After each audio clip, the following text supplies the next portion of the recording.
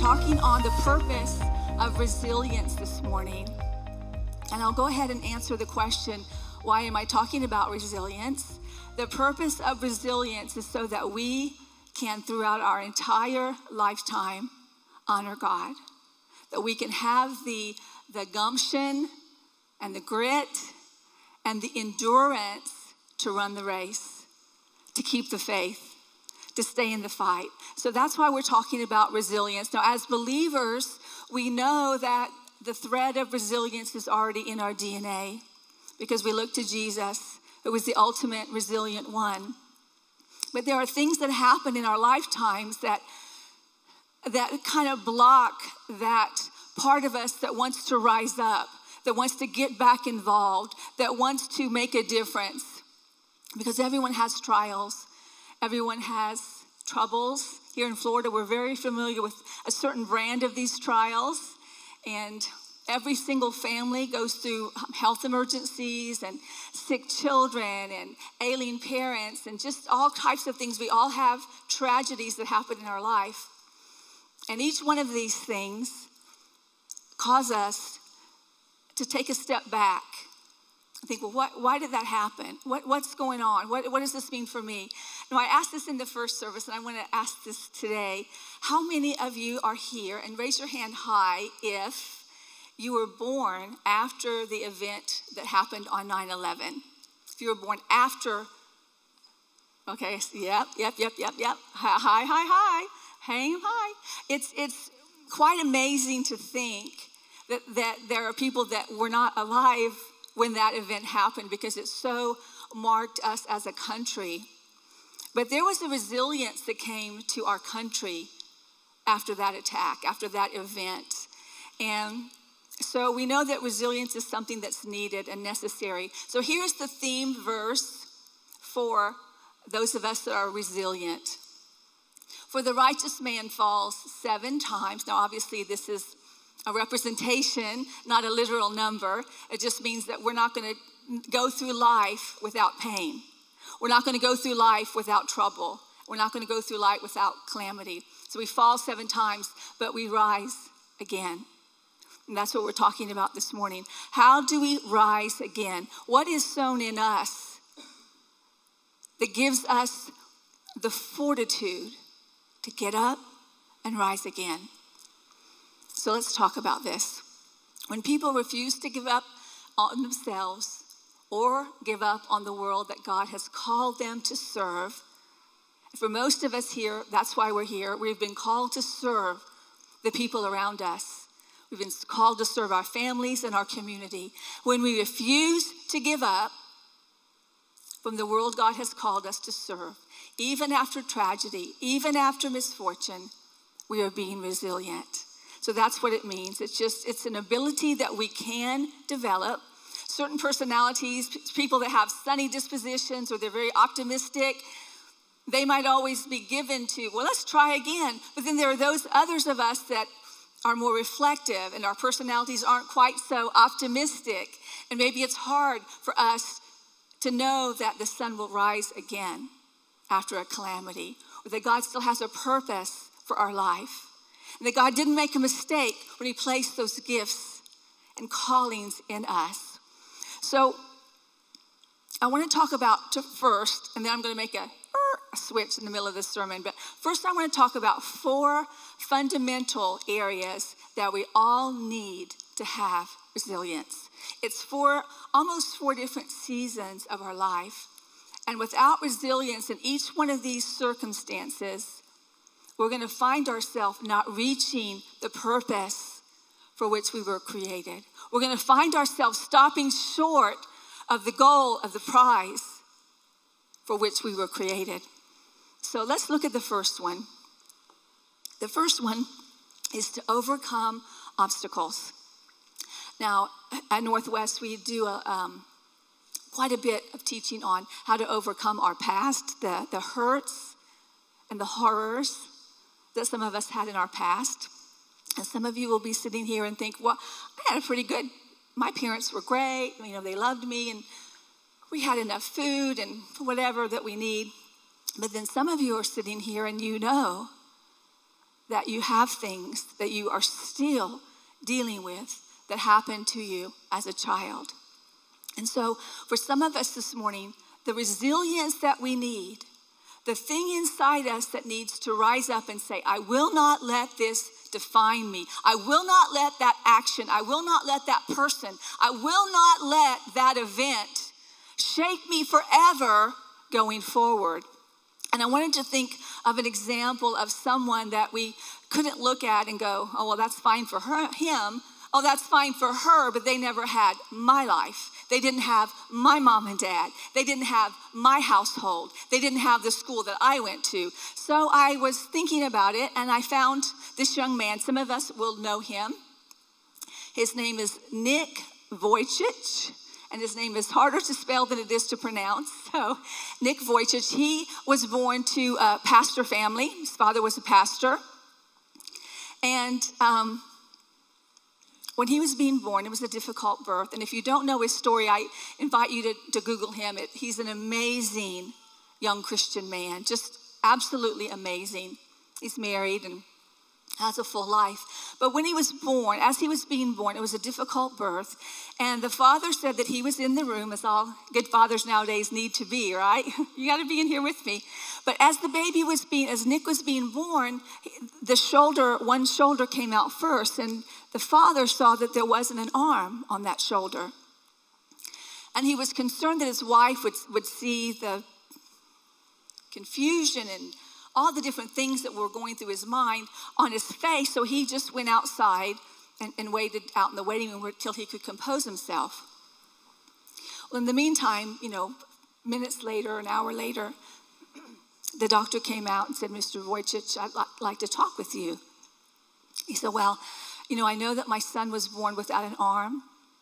I know God has a purpose for everyone that he creates. And my wife and I, we're going to pray and we're going to believe that we'll find that purpose for our son. And the doctor said, I don't think you understand. He has no limbs. And the pastor, the father, the daddy, said just was reeling from the shock, reeling from the, why, how could this possibly serve you? How can this possibly be your will? Why, what did we do? All the questions.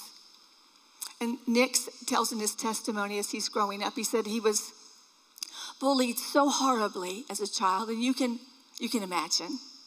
I mean, you get bullied nowadays for having the wrong tennis shoes, for not having the right kind of clothes. Just let your mind imagine what it would have been like for that little boy. And he said when he was about 7 years old, he told his mother, would you please fill the bathtub? I just want to float in the water. And he said he tried to drown himself. He tried to kill himself because it was so hard to live. But he didn't. And as he got a little bit older, he made a personal decision to follow Christ for himself. It wasn't his father's faith, it wasn't his mother's faith, it was his. And so his testimony is truly outstanding. So I encourage you to look that up this week. It is incredibly motivational, and any problems that you feel like you're struggling with, it puts things in perspective. So overcoming obstacles in our past is something that is very real for some people. And resilience is needed in that area. Now, one thing about this idea, this concept, this truth about resilience is it's not even. It's not like, well, if you're a resilient person, you're resilient in every area of your life. Well, that's not so. We've all been sown seeds of resilience, and we can see in our bodies, for example, when we catch a cold or we get the flu, we recover. Our bodies bounce back. We return to our original state. So we've been given areas where we are resilient, but for some of us, maybe there's an emotional aspect where when we get down, we get all the way down. And it's harder for us to buoy ourselves back up and to be resilient. So as we go through these 4 areas where we need to examine, have we left the race? Have we taken our number off and we're now on the sidelines because we have not been able to form resilience and stay in the game? So the first one is to overcome the obstacles in childhood. The second is to steer everyday adversities. Now, some of us are like, well, my childhood wasn't that bad. I'm like, okay, it's a little bit more in perspective. But life, I think there's an insurance commercial that says life comes at you fast. I don't remember which one that was, but it's true. You wake up and you don't know which day you're going to have an argument with your boss. You don't know which day you're going to be in disagreement with your spouse. Every day brings adversities, and some of us need to figure out how to get resilience as part of our arsenal in our day-to-day life. We're not waiting for some big calamity to hit us. We need to get back in the game emotionally, maybe physically, spiritually, because every day we feel like we're facing a foe. So let's read who the premier apostle who went through adversities was Paul. He's our go-to guy for adversities except for Jesus, because he went through it. And I'm still trying to figure out why he ever had anyone that would travel with him, because he was always being stoned or beaten or starved or run out of town or shipwrecked and all these different things. But on this occasion, he had his companion Silas. He usually traveled with younger men. He would mentor them and disciple them, father them in some cases. So we have a situation where Paul and Silas are preaching the gospel. I think they had healed someone, and the crowds loved it until they didn't love it anymore. So it says a mob quickly formed. Now, that just makes me laugh, because when you're trying to get a committee together, when you're trying to get people organized and moving in, it takes forever. I mean, it's like, come on, you said you were going to be here. Well, I changed my mind. Come on, you said you'd help us. Well, I changed my mind. That takes forever. But here, let's get them. They're doing bad things. Let's go get them. And then the mob quickly forms. That just strikes me as funny. The mob quickly formed against Paul and Silas, and the city officials ordered them stripped and beaten with wooden rods. It says they were severely beaten. Now, this is their everyday life. This is their everyday adversity, because I don't believe there was a period of time in Paul's life where it was roses. He was constantly fighting against people that had bad theology, people that were trying to cause the churches to go astray, people that needed salvation, people that needed deliverance. So for Paul, this was an everyday thing. They were severely beaten, and then they were thrown into prison. The jailer was ordered to make sure they didn't escape. So the jailer put them into the inner dungeon, clamped their feet in stocks. Around midnight, Paul and Silas were praying and singing. It's hard for us to put ourselves in that, any resemblance of that place. You think of the hardest thing you struggled through last week. Maybe it was the flu. But you weren't beaten with rods, and you weren't thrown in jail. And yet, hours later, we find them singing, praying. The other prisoners were what? What were the other prisoners doing? They were listening. And I want to encourage you. People are watching you. Those of us that say, we follow Christ. We follow Jesus. He is our Lord. He is our master. We follow him. And people are watching those of us that say, I've been forever marked by the cross. And when we go through adversity, we go through everyday struggles that are common to everyone, and we are moaning and groaning and complaining and woe is me and the sky is falling. That's not who we serve. That's not who we follow. They were singing, and the prisoners were listening. Friends, your children are listening. Your spouse is listening. Your friends are listening.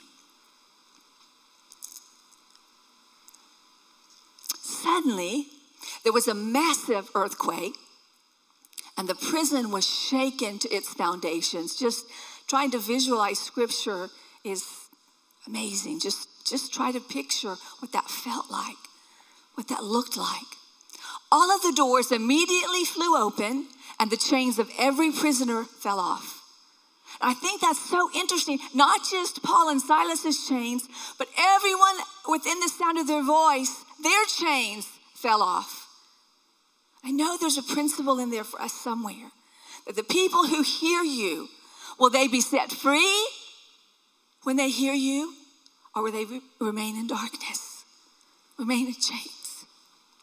Well, the jailer woke up to see the prison doors wide open, and he assumed the prisoners had escaped, a normal assumption. And he drew his sword to kill himself. Why? What a strange thing. In those times, the Romans, if you let a prisoner escape, you forfeited your life. So he was ready to kill himself. Paul shouted to him, "Stop, don't kill yourself. We are all here." The jailer called for the lights and ran into the dungeon and fell down trembling before Paul and Silas. Then he brought them out and asked the $1,000,000 question based upon how they faced their adversity. What must I do? What must I do to be like you?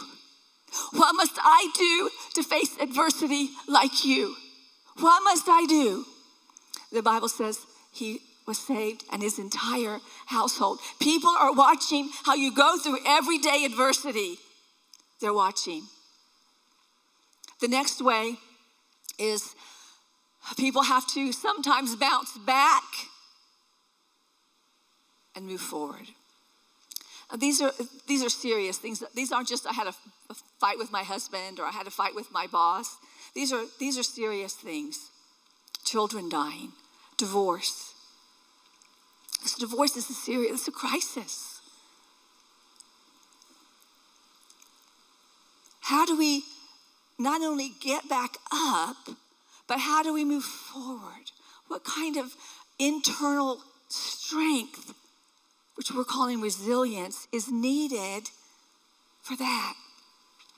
I'll tell you a story of these two women. It was 1979, and there was a woman named Cindy Lamb. She was driving, just an ordinary day. She had her 7.5-month-old daughter, Laura, with her. And coming, roaring down the street, hitting her head on at 120 miles an hour, was a drunk driver. This man had 2 other citations for drunk driving, but his license had not been taken away. Not even a year later, a young girl is walking. Her name's Carrie Leitner. She had left a circus that her school had put on, and she was walking to her baseball game. A man with multiple convictions, license was taken away, struck and killed her. So when you go through something like this isn't just I had a bad day. This is something that has the potential to derail you for the rest of your life. Losing a child, caring for a baby, an infant now that is now quadriplegic. These 2 women got together and they formed, most of you know this organization, Mothers Against Drunk Driving. And for 20 years, they have been helping change legislation to keep people that are drugged from driving, to support families that have been injured in drunk driving or drug driving incidents, and just to support them, to be there for them. They not only got back up from a horrific, life-changing incident, but they moved on to make a difference in their world. The last one is to reach out and achieve our goals and dreams. This takes another kind of resilience because the 3 that we talked about are reactionary. We're reacting to things that have happened to us. But this last one is an internal grit that we need that we're calling resilience. When maybe things aren't happening, but you're just kind of stuck. Sometimes Pastor Mark and I talk with a lot of people that are going through what we call nowadays a midlife crisis. And that basically means you feel like, I've lived half of my life and I don't really know what I've done. I mean, I've got a nice job and I'm married, but man, I'm not extremely happy. My wife doesn't seem to respect me anymore, and my kids certainly aren't giving me any kind of fulfillment. They're off So there's that resilience that needs to come for people to finish the race. Like Paul said, I fought a good fight. Man, I stayed in the race and I kept the faith. To finish the last half, which we believe the Bible teaches, the end of something is better than the beginning of something. I know in our culture, it's like the older you get, the less is expected, the less you can do. But that's not a biblical teaching. The teaching, the better half, the end half is better. So how do we finish the race strong to make new dreams, to make new goals? Let's talk about that. Now, what I'd like to do here is I want to kind of switch gears to the end. And what we would normally do now is say, okay, I'm going to give you 5 things that will teach you how to build resilience. But I'm not going to do that. What I want to do instead is give you some principles to sow into your children and into your grandchildren. And I'll tell you why I'm doing it this way. When I give you these are basically the same types of things, but I want to make sure that you get it in a way that you can pass it on. Not just get it and, oh, that's really nice, I'm going to change that, and it goes no further. I want to say it in a way that you can immediately pass it on to your grandchild or to your child or to a neighbor's child. So, but to start, I'm going to do this very quickly. To start, there's a baseline. There's a baseline. You know, you go to the doctor and you get tests, and they always do what they call baseline tests. That means you start here, and from there we find out where we need to go, what we need to do. Well, for our children, there are 3 things that are baseline. And we won't spend any time with them because they're baseline. If you're not doing one of these 3 things, stop everything and start working on these things. The first, of course, is unconditional love. We know, no surprise, no, what? I never heard that before. This is the baseline, unconditional love. Your child needs to know that I am loved here. In this family, I am loved. Doesn't mean you approve of everything they do. Doesn't mean you don't get onto them and train them and make corrections. But they need to know, no matter what, you love them. The second thing that is baseline is security. They have to be able to say, I am safe here. I am safe in this home. I am safe with my mommy. I'm safe with my dad. I'm safe with my nana. I'm safe with my pop-pops. I'm safe with my uncle. I'm safe with my aunt. I am safe here. That's another baseline.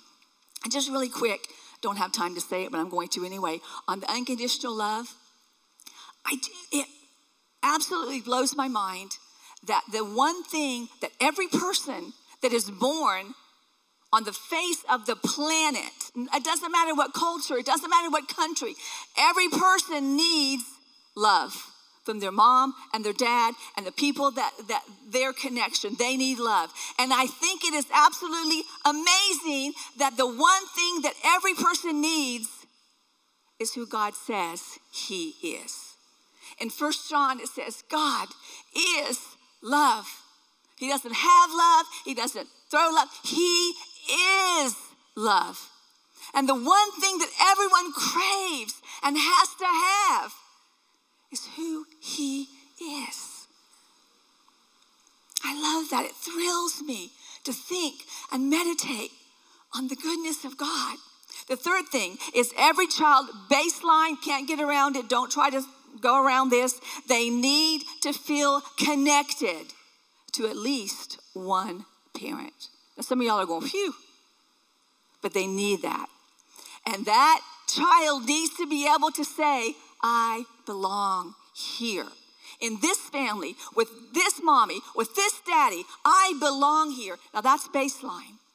Now let's look at some things that we can put into our children that as they grow,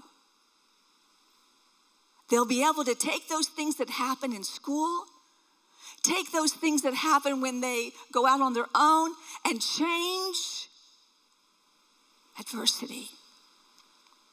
Change problems, change calamities into a strength and a core inside them.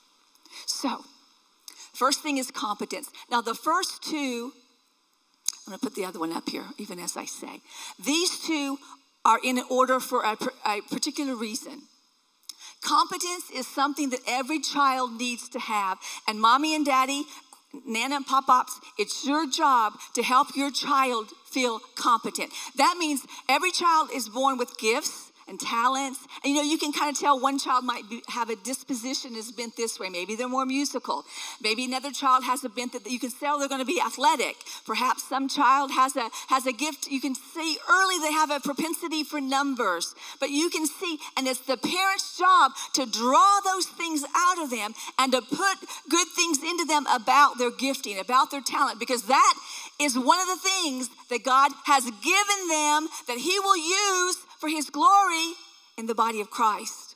Competence. You cannot make a child have resilience by just telling them, oh, honey, we need to say that we love you, but oh, you're just so special. Everything about you is special. It needs to be specific, linked to something that they know how to do. As they're little, when they tie their shoes, wow, you're the best shoe tire ever. You can tie your shoes. Have you ever noticed how little children are constantly saying, Mommy, watch me. Daddy, watch me. Look what I can do. Have you noticed that? On and over and over. Why do they do that? Because they're looking for someone to say, you're good at that.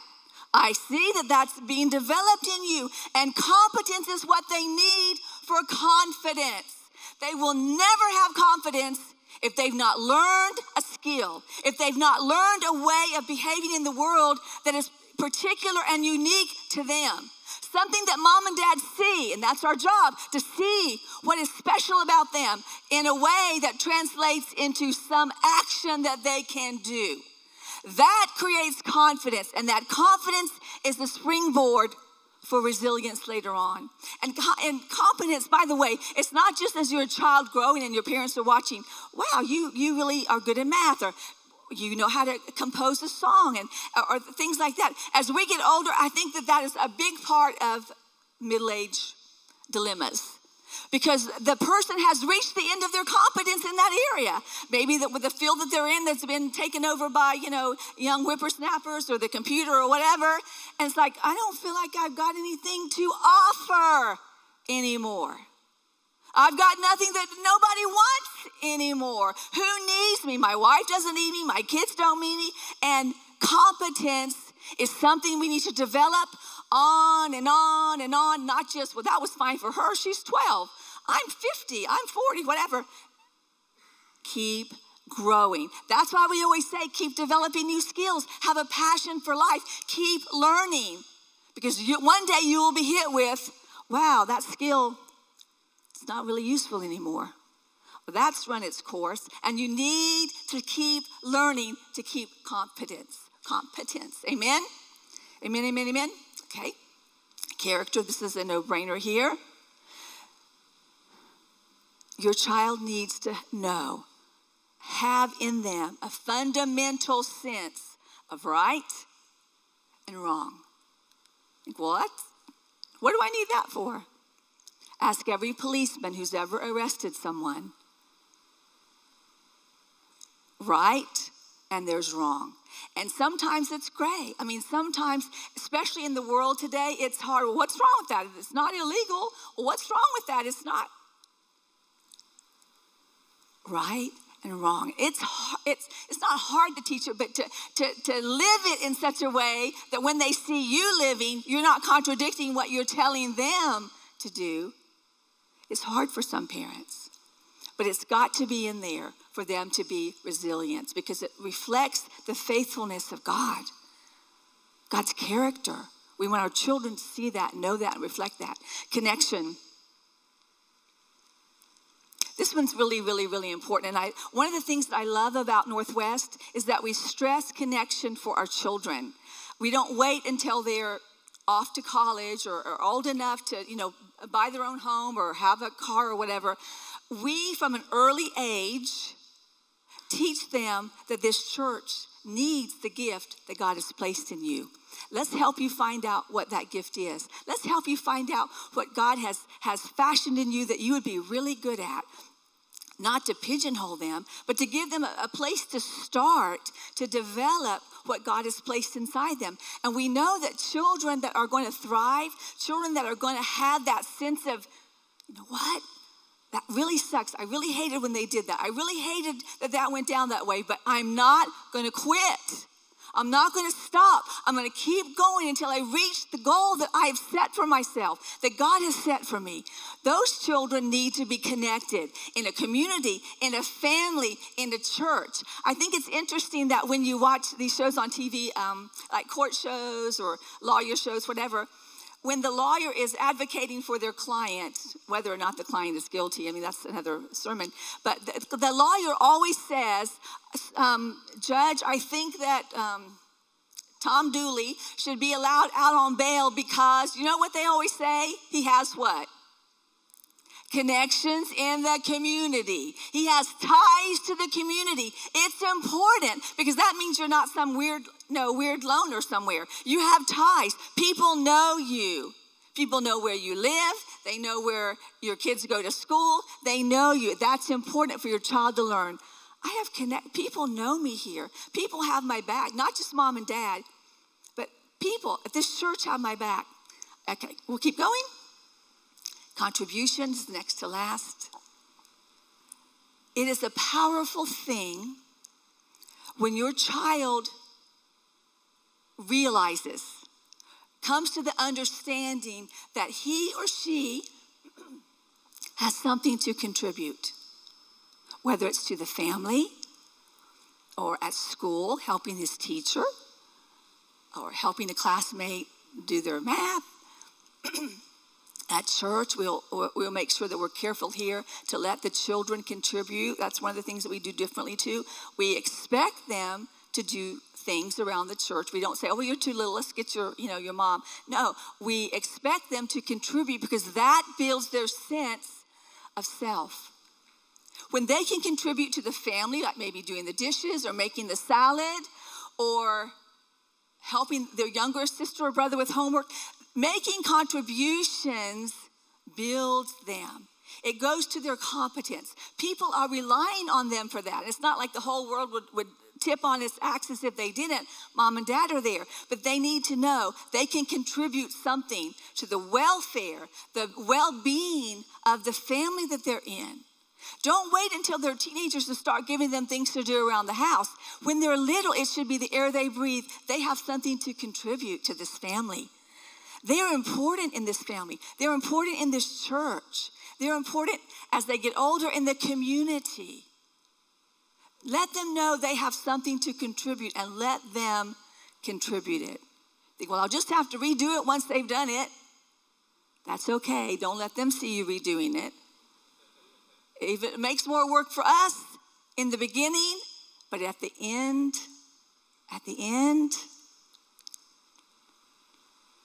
you know, there's a difference between enjoyment and satisfaction. There really is. I mean, in the moment, you can be really enjoying something that, you know, either maybe it's not that you shouldn't be doing it, but it's just enjoyable. But satisfaction is when the day ends, when that year ends, when that season ends. Satisfaction is, I feel good. I did what I thought I should do. And sometimes we let enjoyment in the moment take the place of what we need to feel, which is satisfaction. We won't always feel satisfaction from enjoyment. But when we can do those things, especially as it relates to our children, that we might not enjoy in the moment, but at the end of the summer, at the end of the day, at the end of the school year, we will feel satisfied because we've done what was right for those children. The last thing is control. We'll end with this. Control gets the bad rap because I know there's some people that are labeled control freaks, and that just basically means you try to control everyone around you and every situation around you. And we know, of course, that that's not possible. You make yourself miserable, and you make everyone else miserable. So what I mean by control is you want your children to know that they have some say in their life. Now, obviously, this is age appropriate. But for example, if you, mom, or you, dad, are always telling them what to do from an age on, always making the decisions, they will not have the chance, the good and the bad that comes with making your own decisions as far as the consequences, the bad ones, but also the good ones. They need the opportunity to make decisions while they're still young. They need the opportunity to make decisions while you're still there, and you can help be a buffer. They don't want to be making their first decisions when they're 18 and on their own. That's not a good thing to have. And the other thing is, and you may stand with me on this and we'll close, is as you're thinking about how much control do I give my child, what do I teach them about internal control and self-control? Teach them that the one thing they can control is themselves, their own emotions. I think about what a wonderful gift God gave us when he gave us emotions. That you can feel that feeling of love for your spouse or for your mom, for your children. You can feel the warmth of friendship and all those things that make us healthy on the inside. But then I also think about the other emotions that have the tendency to take over. I mean, very rarely will you be taken over with the feeling of warmth and you just have to act on it. Usually it's more like anger. And you feel like, I feel this feeling, I'm going to act on it. Or lust. I feel this feeling, I have to act on it. If we can teach our children that they are not what they feel, because they feel something doesn't mean they have to automatically do it. If you can teach your children that, how far ahead will they be? With self-control. So they're not ruled by consensus, but they're ruled by conscience. How far would they stand out as a young citizen that follows their conscience? And their conscience has been shaped by the Word of God, shaped by right and wrong, not by consensus of their friends. We have such a job to do. I'll ask Pastor David to join me. I just want to close with this. The purpose of resilience is for us to honor God until he calls us home. Because there will be so many times you'll want to give up. There'll be so many times you'll want to go, I just quit, this isn't worth it. We need that inner strength that says, I'm not going to give up. I'm not going to stop doing what God's called me to do. I'm not going to give up on myself. I'm not going to give up on my children. I'm not going to give up on my family. I'm not going to give up on this idea that God has a purpose for me. That takes resilience, because the enemy and everything around you will say, if it doesn't feel good, you don't need to spend any time doing it. If it doesn't feel good, we need to all be in agreement that everything we do is about feeling good. We have to resist that, and we have to embrace the fact that God has created us with this core, that when we depend on him, we can do the right thing. And as Paul says, I fought the good fight. I stood up for injustice. I stood up for the weak. I stood up for those who couldn't care for themselves. I fought the good fight. I finished the race. I cared for my family. I provided for them. I loved them. I served them. I served our church. I served my community. I finished the race. I kept the faith. I didn't curse God in the middle of all this. I didn't say, why me? I don't understand why me. Why me? The resilient say, okay, what do I do now? What's next? What do I do now? Amen. I'm going to turn it over to Pastor Dave to close. We love you. We want the best for you. So I just want to say, get up. There's someone here that needs to hear that. Get up. Get up. Don't quit. Don't quit on your family. Don't quit on your marriage. Don't quit on wanting to provide for the people that God has placed in your care. Don't quit. God is for you. Amen. Amen.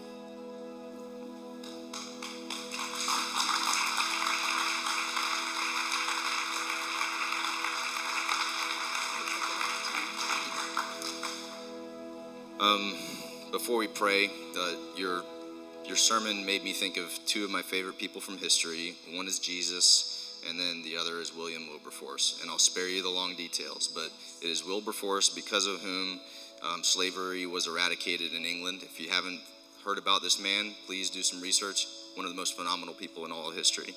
And his resilience mirrored Jesus in one way that is just amazing. One of his political foes, so it took him 40 years to get slavery done, right? 20 years to make it illegal to trade, and then 20 years. And imagine going and fighting every day, and like the whole country and all of your political opponents being against you, the defeat you'd go home with every day. But he just stayed on. And then one of his political foes wrote this about him. He said, he is blessed with a very sufficient amount of that enthusiastic spirit that is so far from yielding that he grows stronger from blows. The more you hit him, the stronger he gets. Where do you think he got that from?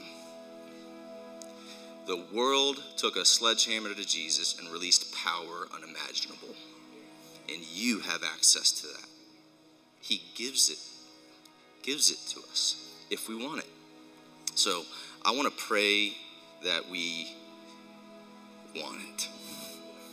You guys ready to pray? Do you have some weakness? Then be blessed today. Lord, we thank you that you have given us access to you, who gives the energy and the strength to take on any task. And one of the greatest tasks is raising our children. Lord, help us to instill all of these things in them. And thank you that we're not done having these instilled in us, and that you place us in a church and in a family where we're surrounded by men and women who want to instill those things in us further. So we thank you for that. Make us more resilient like your son.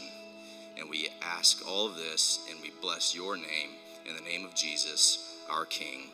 In Jesus' name, we all say amen and amen. We love you guys. We'll see you in small group this week.